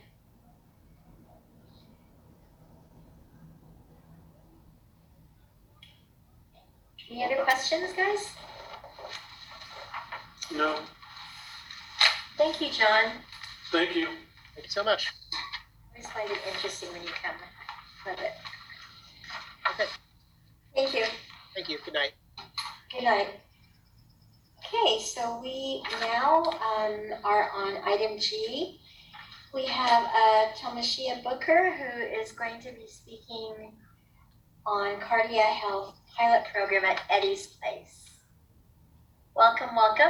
Hi, good evening, everyone. Good evening. Glad to have you. Yes, thank you. My name is Tamishia Booker, and I am a director of outpatient services and care management. So my departments are house and care management, and I oversee a couple departments within AHS. One of them is our post-discharge placement. So I have been involved in our cardiac health pilot program. And so this is a pilot program that started on May 1st. And Eddie's Place is the actual location. Cardiac Health is the business. And Cardiac Health is in connection with Eddie's Place you can go to the next slide, is a medically supported shelter. And it's in Alameda County, and we are leasing 20 beds, and these are for individuals who are unhoused and are discharging from the hospital and being able to connect to housing. Some of the barriers that we were seeing that led to this pilot and implementation of this program is that there were delayed admissions and treatment of other patients who required acute care services. We had inpatient patients who were medically ready for discharge but remained in our hospital, which delayed the transition to the next appropriate level of care. A large volume of patients who were waiting for a timely discharge, and that exceeded the capacity of the current panel of short-term residential care facilities that we're under contract with. A lot of these facilities operate in a group setting, so if patients required isolation, that was also impeding on their ability to be accepted. Also, patients who were placed in facilities were experiencing longer than average stays, resulting in a substantial cost to the hospital, and also just all around trying to increase resources for our unhoused patients. Go to the next slide. So the pilot project began on May 1st, so I am providing an update on how things are going.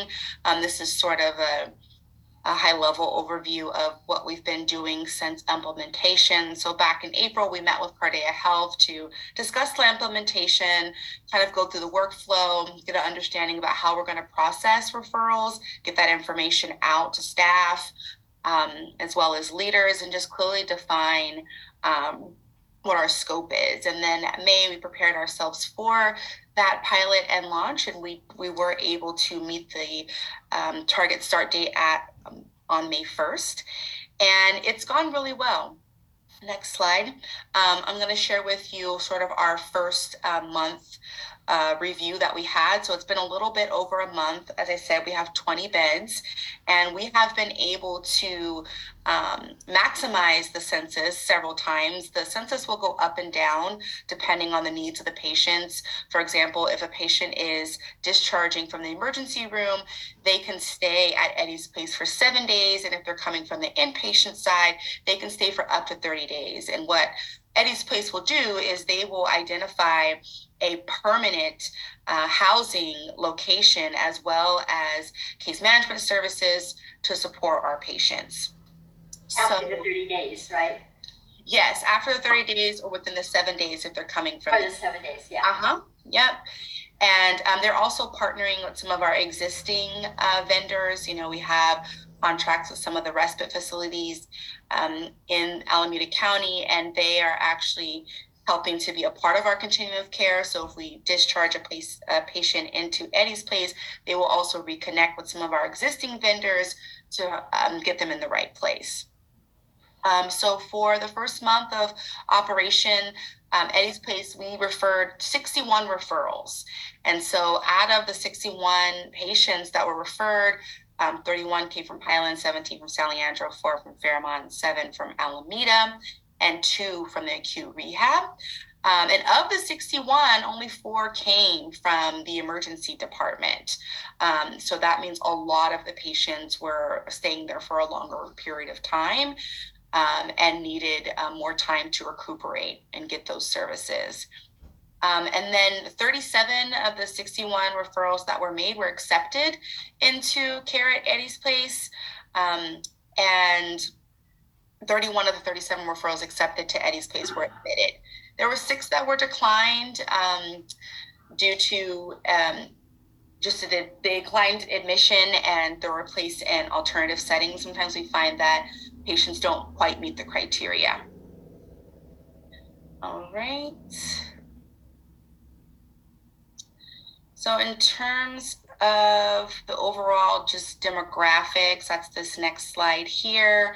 Of the 31 patients that were admitted to Eddie's Place, 14 were Black or African American, 9 identified as Hispanic or Latino, and 6 identified as White Caucasian, 25 males and 6 females. All right, then go to the next slide. Just overall opportunities for growth. So we do have a meeting with Cardia Health on a weekly basis to review the pilot, to see how things are going, to see how we can make changes to this implementation.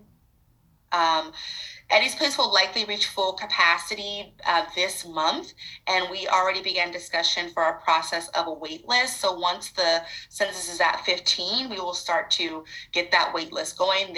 Therefore, there'll be no delays when we're preparing to admit additional patients. Also, additional impact is that, you know, Eddie's Place has really been able to do some really amazing things to support our patients. They accepted clients who would have otherwise had an indefinite hospital stay, 4 clients. So if we do the math on that, it's definitely already a huge cost savings there, because we know that each night in the hospital is rather expensive. They've also been able to accept patients who are on hospice, you know, a patient with a dopamine drip who, he will remain through the end of his life. They connected 4 clients with opioid use disorder with outpatient medically assisted treatment. And they've just been able to successfully provide safe and supportive shelter to our most vulnerable patients at AHS. So we are really excited about this partnership and really excited about how things are going so far. I have a question. Sure. So at what point do your patients at Eddie's Place go to, say, OAP days? Mm-hmm. Yeah, so it really depends on what's happening medically. So once we at AHS, when we discharge a patient to Eddie's Place, they're doing an assessment and determining what the needs are. So if it's inpatient, it's 7 days, and outpatient's 30 days, that's the max. And so if they don't need any additional medical care or support, if they don't need any additional time to convalesce, then they're going to identify a long-term housing option. Sometimes that can be a barrier and extend the stay, because sometimes a patient doesn't have, funds, whatever barriers are presented at that time to identify long-term housing, that can also extend. So really at any point during the 7 or 30-day timeline. Okay, but if they need to go into hospice care, you don't do that, correct? So I work for AHS, and no, I mean Eddie's Place doesn't. Oh, okay. No, they don't provide hospice, but they can help a patient who needs to go to hospice that they need at that time. Yes. Okay. Mm-hmm. I have one concern about this, and I myself, having been a professional and currently ongoing professional patient, one of the things that really bothers me about hospitals is that they tend to, in some cases, they tend to release people prematurely shortly after surgery. That's even considered routine surgery. They release patients too early, and that's me with a roof over my head. Okay, what about the people who don't have a roof over their head, possibly getting sent to your place, which at the current rate maybe only is limited to 7 days. And then when you add and combine the fact that a hospital may eject a patient simply because it's not medically prudent, but it's financially prudent to let a person go, I got problems with that. What do you say to that? What do you say to that? Yeah, I definitely think that's a concern. I don't see that that's happening here. This is part of a continuum of care. So what's happening is within AHS, whenever we have a patient who is unhoused or needs any type of services, this is one option for that patient to be discharged. And in the exact example that you gave, a patient who is unhoused and does need some more time to rest and recuperate, Eddie's Place is one option for them. And then Eddie's Place is going to support them and then get them to wherever they need to go next. So really the idea here is that we're not, forcing anyone out too soon, that we are allowing plenty of time for our patients to get the rest and recovery that they need. Okay. And one other quick question about the person who you've accepted as a hospital client butamine drip, where he will remain. So that person now currently occupies the bed at the current facility that you now operate. I think we can, Mark, I think that's a little too specific to a particular patient. We can talk about them in hypotheticals, but I don't think that it's appropriate for us to go as to whether or not they currently are at Eddie's Place. Okay, what I'm trying to establish is to find out whether or not this person is currently occupying a bed at the facility. That's all I'm trying to establish. Right, and I'm saying that's a little too patient specific. And I wouldn't have that information either. This is based on a program report, just sort of letting you know some of the things that we've been able to do to support patients. Let me go about this a different way. I'm only simply asked that question because I'm just wondering, because of limited bed space currently, what do you do with, or how will you proceed in the future for possible patients that will need longer term care? Mm-hmm. Well, if we're looking at this patient in particular, again, I don't know this specific patient, but I think what's key here is the patient is hospice, so it's not going to be a super long term. And if a patient needs to take longer in one of the beds, the idea here is not to remove them too soon, but especially a patient on hospice, if that's where they need to be to spend the end of their life, then that's what we'll do. And then if there's somewhere else that they need to go from there, then we'll connect them. But it's very possible that patients who are receiving hospice will occupy a bed for the rest of their life. But we predict that would be short term, which is why they would be appropriate for this service. Remember, this is a pilot, Mark. So if you look back at their program plan, so it started in May. This is the first month that the program has been operating in collaboration with Alameda Health System, and you'll see that in August, they're gonna review the 3-month data, and I would imagine, Tamisha, at this point too, Alameda Health System would be looking at, does it need to expand or not, or is this meeting the need? And so remember, this is just the first month, we're not even. I'm sorry, I didn't realize. Heather, I didn't realize it's only been up for a month. I'm sorry. Yeah. Just I'm about sorry. 30 days. But your point is well taken. As Heather said, at the 3-month mark, we would be able to evaluate examples that you just gave. If a patient, we have a number of patients who are using beds that we need to be turning over more quickly, we can relook at criteria and overall workflow. My last question. How many current staff persons do you have now operating the program, the pilot program? So this is a pilot program is system-wide at AHS. So I can't tell you specifically like how many staff are in the ED, the inpatient units at AHS, but it is throughout the system. Lucy, you have your hand up. Thanks for joining Hi. us today. Yeah, of course. I just wanted to add a little bit of context that I think might be helpful, if that's okay, to Eddie's place. Please. Which I think, Mark, might be what you were trying to ask. So the site itself actually has 50 units, of which 20, right, as was reviewed here, right, 20 are with AHS.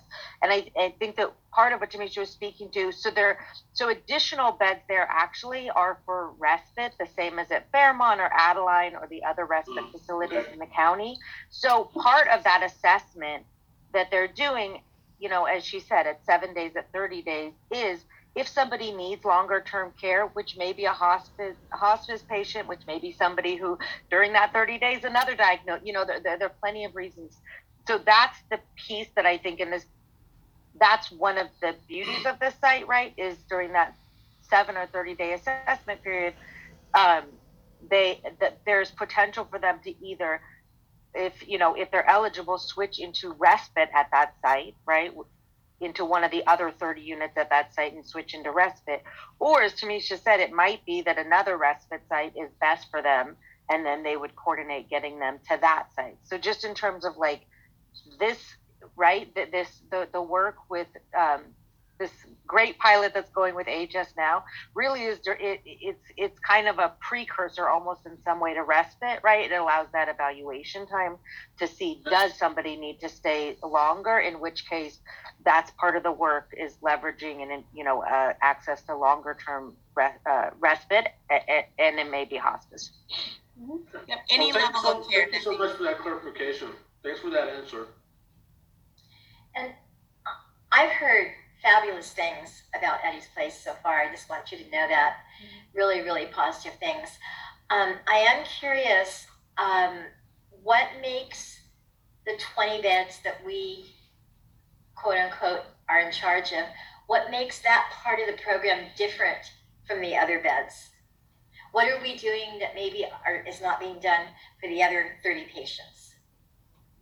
So I think for us, the 20 beds are always available. We are managing that census, so that's the difference there. And Eddie's place has connections, or Cordea Health has connections with a lot of variety of housing options, so they're able to connect patients with whatever level of care that they need. So our 20 just belong to us. They're for AHS patients. We're managing that census. If they are going over the 7 or 30 days, we're talking about a plan and really discussing the care for those particular patients. And I think it's just continuity as well. They're connected with us. We're speaking to them on a regular basis, so we're really able to support the needs of those patients. So where do the other 30 patients come from? Are they Alameda Health System patients, or are they coming from different? Oh, all over the county. Like Sutter or whatever, yeah. right? Mm-hmm. Oh, yeah. Okay. Mm-hmm. Yep. Great. Thank you. Thank you. Any questions?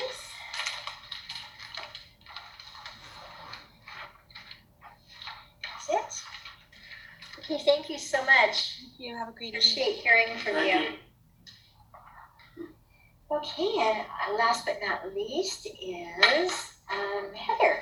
She has a program report It's for time us. for your favorite monthly program report. So we have a few bits to mention about our health compliance and program requirements in the top part, and it's all around the budget. You know, it's budget season here at Alameda Health System. And so the Alameda Health System-wide budget was presented to the Board of Trustees Finance Committee just last week on the 7th. You can find those documents online at Alameda Health System.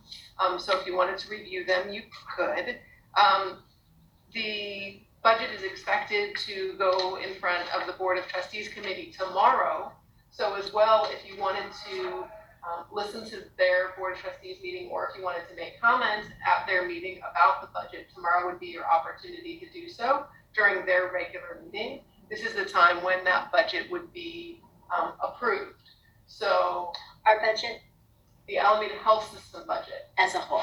Alameda Health System, right. So you're differentiating, which is great. The idea that the Homeless Health Center has a budget that you all will need to approve, and that Alameda Health System as a whole has a budget that they approve. And generally, the Homeless Health Center budget is a part of the Alameda Health System budget. The budget that's presented at the Board of Trustees doesn't single out the Homeless Health Center budget or name what's in the Homeless Health Center budget as a specific entity.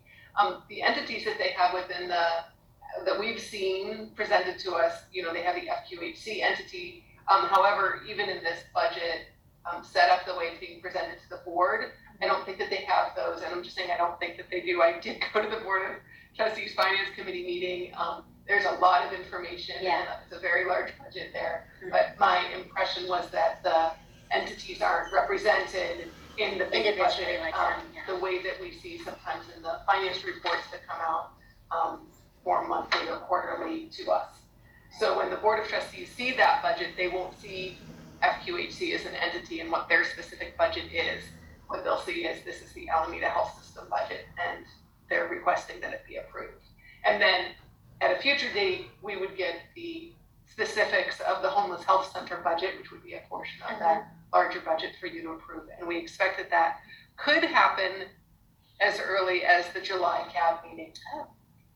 And it may not. So this is where, again, Yes, okay. we've got our caveats. You'll notice that I have it on the agenda. It's projected to be on your July agenda.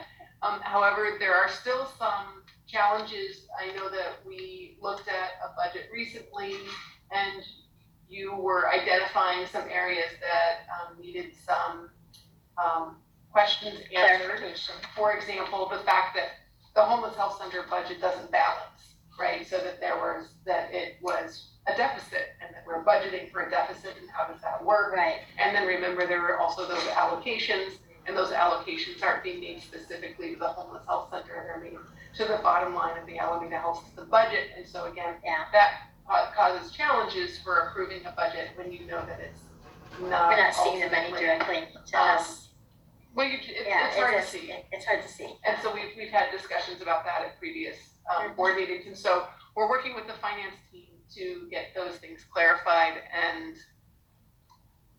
to have the budget be more transparent for our use, so that you can approve a budget and you know where the funds are coming from. Right. And you know, then that gives you some ability to be strategic and make plans about what additional things you want to see that you've expressed before, like more drop-in services, etc. So this, again, there's been a lot of progress. We've made a lot of progress on our ability to look at finances for the Homeless Health Center specifically over the past several years with the support of our finance team. And I would say we're almost there, and we're not quite there yet, but we do have hope that in the July meeting, there will be something. And again, at that point, you as a CAB get to decide to pass or not pass a budget that's presented to you. So that's just a reminder that that's also an option, that if those questions aren't answered and you're not seeing what you need to see through that, then you can decline to pass it. So you have the authority to do that. Sometimes it's not always a yes. That's I know. In number 4, they're requesting that we return the form. What form So are you referring to? every year, thanks for moving me ahead, Mark. Sorry. Number 4, I didn't mean to do no, that. you're So, as part of the annual forms that HRSA needs is something called the BPR, the Budget Period Review. It's had different names, but it's always the BPR. And it's something that Alameda County Healthcare for the Homeless program has to submit for the whole homeless health center. So remember, Alameda Health System Homeless Health Center is a part of the bigger Alameda County Homeless Health Center. The county holds the grant with HRSA, and so the county is required to submit documents and evidence that we are doing the work here in Alameda County, and it includes this thing called the BPR, which is the Budget Period Review, and it is a calendar year budget. It essentially would say, this is our plan for calendar year 2024, and usually about this time of year is when we submit it to them. And this is when I get to tell you, this is what they've requested, and this is something that we can't meet. And so we are talking, I've sent a request to extend. I've also sent requests to our people here at finance. And the reason we can't meet it is for the same reason we couldn't really meet it last year. Again, because of those allocations that aren't defined for our system and discussions on how to allocate those for this form. And the idea that technically this form would usually be based on an approved budget, and you don't have an approved budget. So it's also hard to create and inform a form without an approved budget. But if we'd had the tools that we would have expected for our budget, we may have been able to complete this form, but we're still feeling like we don't have all those tools because we don't have clarification on those allocations, and those were problematic last year, and there's no change to that between last year and this year yet. We can't really approve a budget to get that clear. We could. We could, but that was, So we wouldn't know, well, we would like some clarification on that. yes. Yeah. Because we're I don't operating want to go on, through another year like that. yeah, no, we can't do another year. So this is why I'm reporting to you these things that are coming up, because what we're likely to see then as a result of this would be, and Lucy's here with us, so she knows it's not like some secret, that this could cause a problem, and there might be a letter that comes to us that says, this is what needs to happen next because you didn't do what we asked you to do.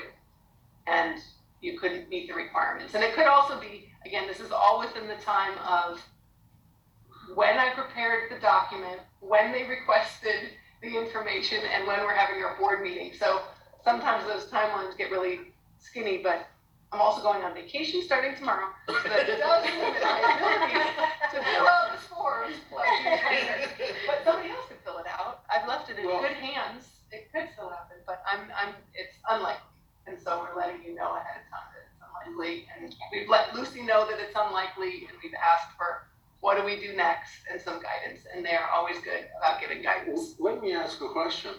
Since this obviously was an issue last year, and it looks like it's going to be an issue this year, what, if anything, outside of that, are we doing as an organization, hospital, medical facility, quote unquote, what are we doing in the meantime to initiate corrections to prevent that from happening in the future, so that we can conduct budgetary operations in a timely fashion and meet the state's requirements, so that the state is not breathing down our necks or telling us we're not approved because we didn't show up with the right paperwork at the right time. So a couple of things around that. It's the feds, not the state in this case, with HRSA. I don't know if that makes it any better, but it is the feds, HRSA. And we did a lot this year that actually made us a lot closer to our goal than we were last year. So last year, although we weren't able to do it, we were much farther from those entity financials. So you may remember that we didn't have any entity financials at all. Right.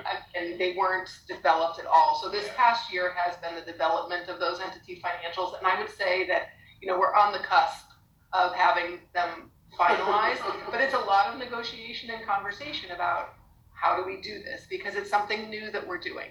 So I don't want to say that there's nothing been done over the past year. There has been. We had the ability to look at that budget last time. I want to say it was a couple of months ago, and that was one of the first times we had access to that. So that was a significant improvement. And we have our finance team that's really on the same page with us, and they want this as well for us. It's not that they're resisting the ask, it's that it's a lot of hard work because it's such a complex organization. Right. So I don't want you to feel that, you know, they're doing it despite you. I mean, that's really not it. It's that, you know, we have a very complex system here at Alameda Health System, and we go from, remember, the big Alameda Health System to ambulatory care. You squeeze that down into, then you've got your FQHCs, which is different from all of ambulatory care. Remember, our FQHCs, ambulatory care is bigger than FQHCs. FQHCs are very specific, and that's the entity they've created for us and tried to fill in all of our costs to create this thing of like, okay, what part is FQHC specifically? And then beyond that, you have your homeless health center. And there will, this BPR, this form will essentially be that homeless health center space that we create once a year. But to get from this to this is complicated because you have so many interacting parts, right? You know, in your homeless health center, part of your homeless health center is we have to have we have a program director, that's Dr. Francis, but beyond that, we also have to have a CFO and a CMO and the CEO do contribute to our homeless health center. How do you account for that? Right. And so they create systems by which to account for, okay, if you're this much of the budget, it's going to be this percentage of all of that overhead. And so they're doing all of that work to help us figure it out. And we try to figure it out also every year when we do the UDS report. And so we're closer. And it's this last part about some of these allocations, which when you see the budget, the entity financial, which shows us a deficit, but you do have all these allocations and they have to decide how they're going to allocate them to cover that. Within the system here, just like for argument's sake, I'm just thinking about this. Let's just say when we get the budget to pass on, when we get our budget and it's up to us now to vote for that budget and accept that budget, can we not certainly just say a no to that particular budget within the scope of maybe trying to get more to increase to give us more allocation from the larger budget for operating purposes. Right, I think that's what you guys get to decide to do, right? That's part of the discussion you would have. But first, we need to put something in front of you to have that discussion. Right. And so that's your authority. I would say that, again, you're working in a co-applicant agreement with the Board of Trustees, and we could review that co-applicant agreement again. It could be that there's a negotiation, right? You can't approve a budget that they don't approve either, right? So it would be a negotiation. Does everybody approve that this change would happen? But we'd have to put something in front of you first.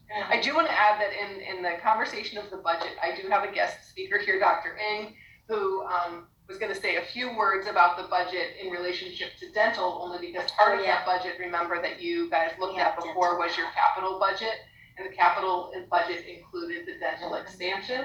And so we thought that this would be a good opportunity for her to just give a really brief, high-level, she hasn't forgotten about you update on some things that are going on with dental. Hi, Charmaine. Hi, I haven't forgotten about you. Hopefully you haven't forgotten about me. No, we haven't.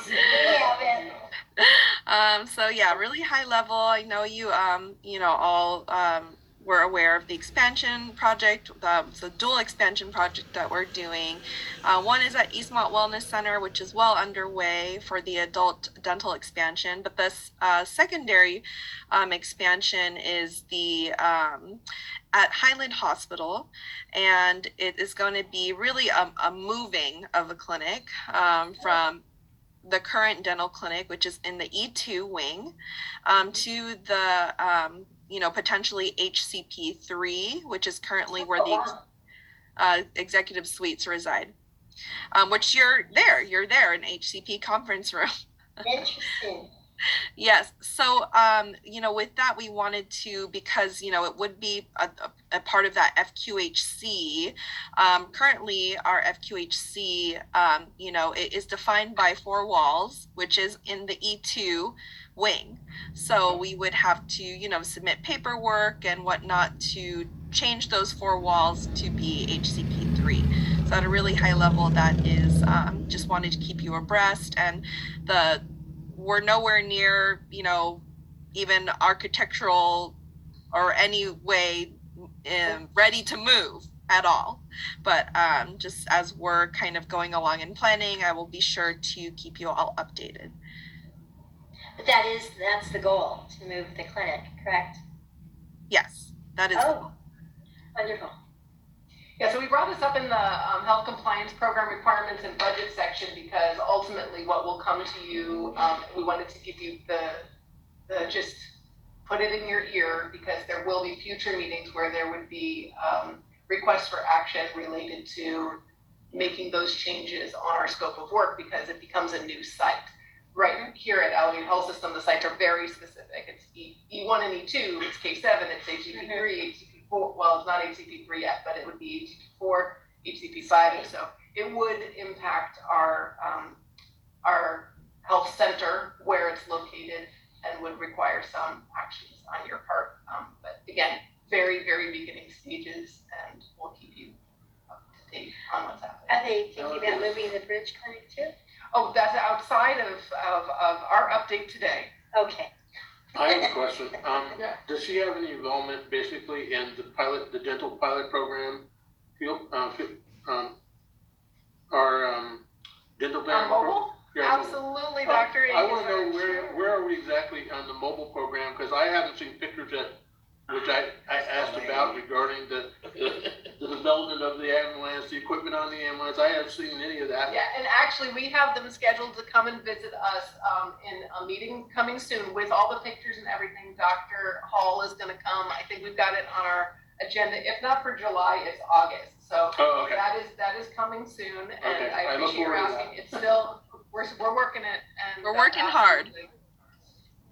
I know you are. Thank you. It's coming. So here then are your regular numbers. I think of that as, your dental numbers are in here too. You're in your AHS mobile health van for our number of patients by department. So they're tucked in there with Dr. Hall, or medical and dental together. And I think it may be worth, we'll definitely pull those out when we do our presentation on the dental mobile, so that you can see exactly what has been mobile dental versus medical for that presentation, to split them apart a little bit. You can see our 3657 unduplicated patients for the year and where they've been seen. You guys have seen this report a lot, so hopefully it's just a familiar, comfortable place. You know how to read it. Specialty still. Here's our time. Over time, you see specialty just moving up. Yeah. Welcome back, patients. Getting stuff done. And again, this is specifically at Highlands compared to then our visits, which specialty is at more places than just Highlands. And so you see our specialty visits outpace our primary care a bit.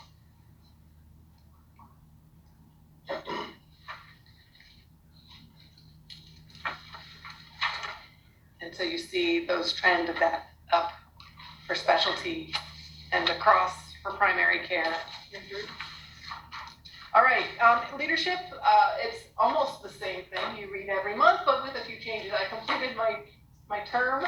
Yay! My 9-month term at dental last Friday. It was such a wonderful experience. Thank you so much, Dr. Ng, for having me for as long as you did. I learned a lot there. And there's a new practice manager there. Her name is Nade Bosinova. She has worked in the dental clinic previously, both as an RDA, a registered dental assistant, as well as the administrative assistant. So she really knows how things work. And so she started on Monday. I got to hang out with her yesterday and today as well, just to be available if needed. Of course, I was not needed, but but it was fun times, and so you'll probably meet her soon in the future as well to talk more about dental and stuff, because she's still involved with that. Dr. Francis provided a report to the Board of Trustees in their May meeting, and so we attached that report for you so that you could see what he reported to the Board of Trustees. And we got some really good feedback, as we usually do from the Board of Trustees. They like to see our presentations there. You can listen to that report and hear their engagement and questions by going online to Alameda Health System and, their. Is the band schedule also on there again? Okay, so. Because it wasn't. This report is on the Alameda Health System Board of Trustees and on your Alameda Homeless Health Center minutes packet, but to listen to the report is the Board of Trustees recording. Okay. For the Homeless Health Center Mobile Health Clinic, that is always posted on Alameda Health System website. If you go under Community Health, right, and then there's Homeless, and then there's the schedule. Okay.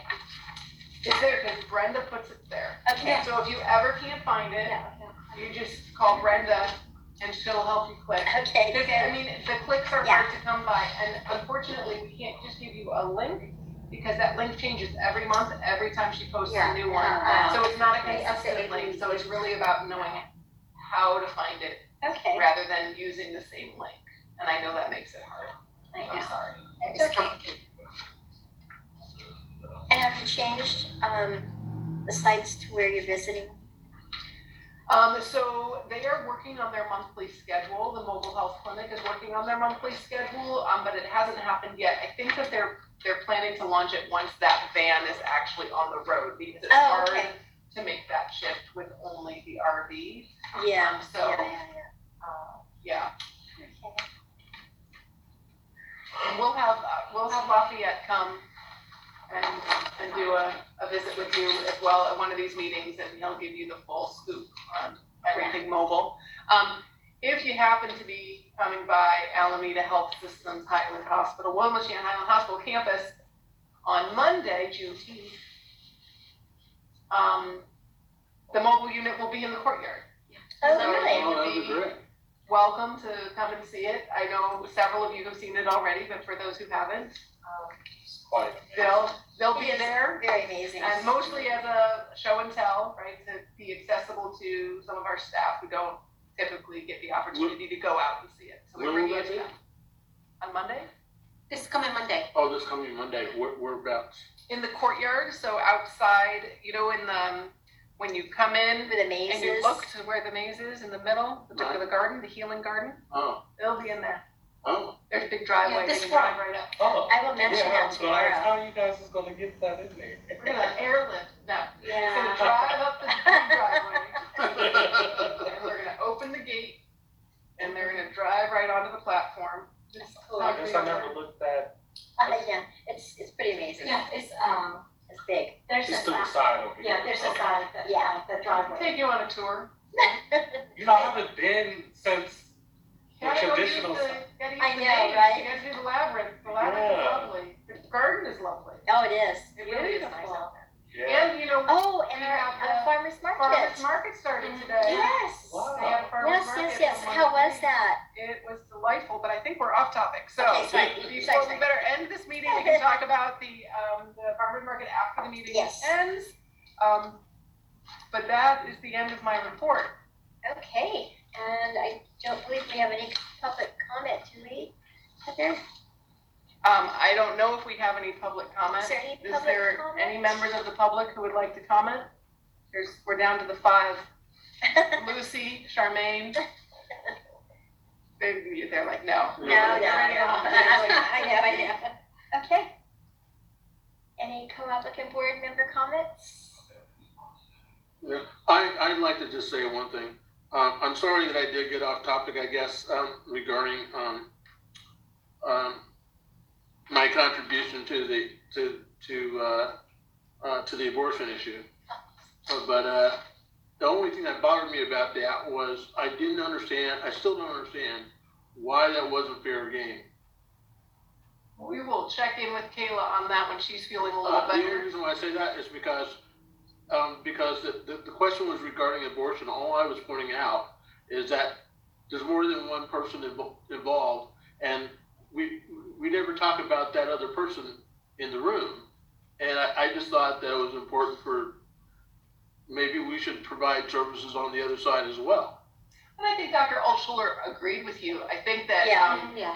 the next point was just the whole presentation was going a little long and it was starting to go a little off track, so we were trying to pull it back to let us finish the presentation. So I think the question initially was great, and then once it got a little more Specific. engaging, it started to pull. That's all. Okay. That's So thank you exactly so right, much. Heather. That's, originally fine, but then, we kind of went a little too far left, so.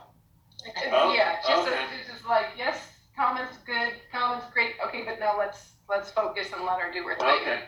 We wanna ask questions for sure though. At this point in time, when you ask whether board members have remarks to make, is this a point in time that I can actually suggest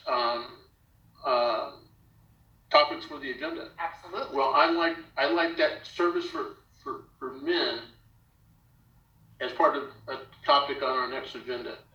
Thank you for the suggestion. I will be meeting with your board chairs to determine whether we can fit it onto the agenda. Okay. Great.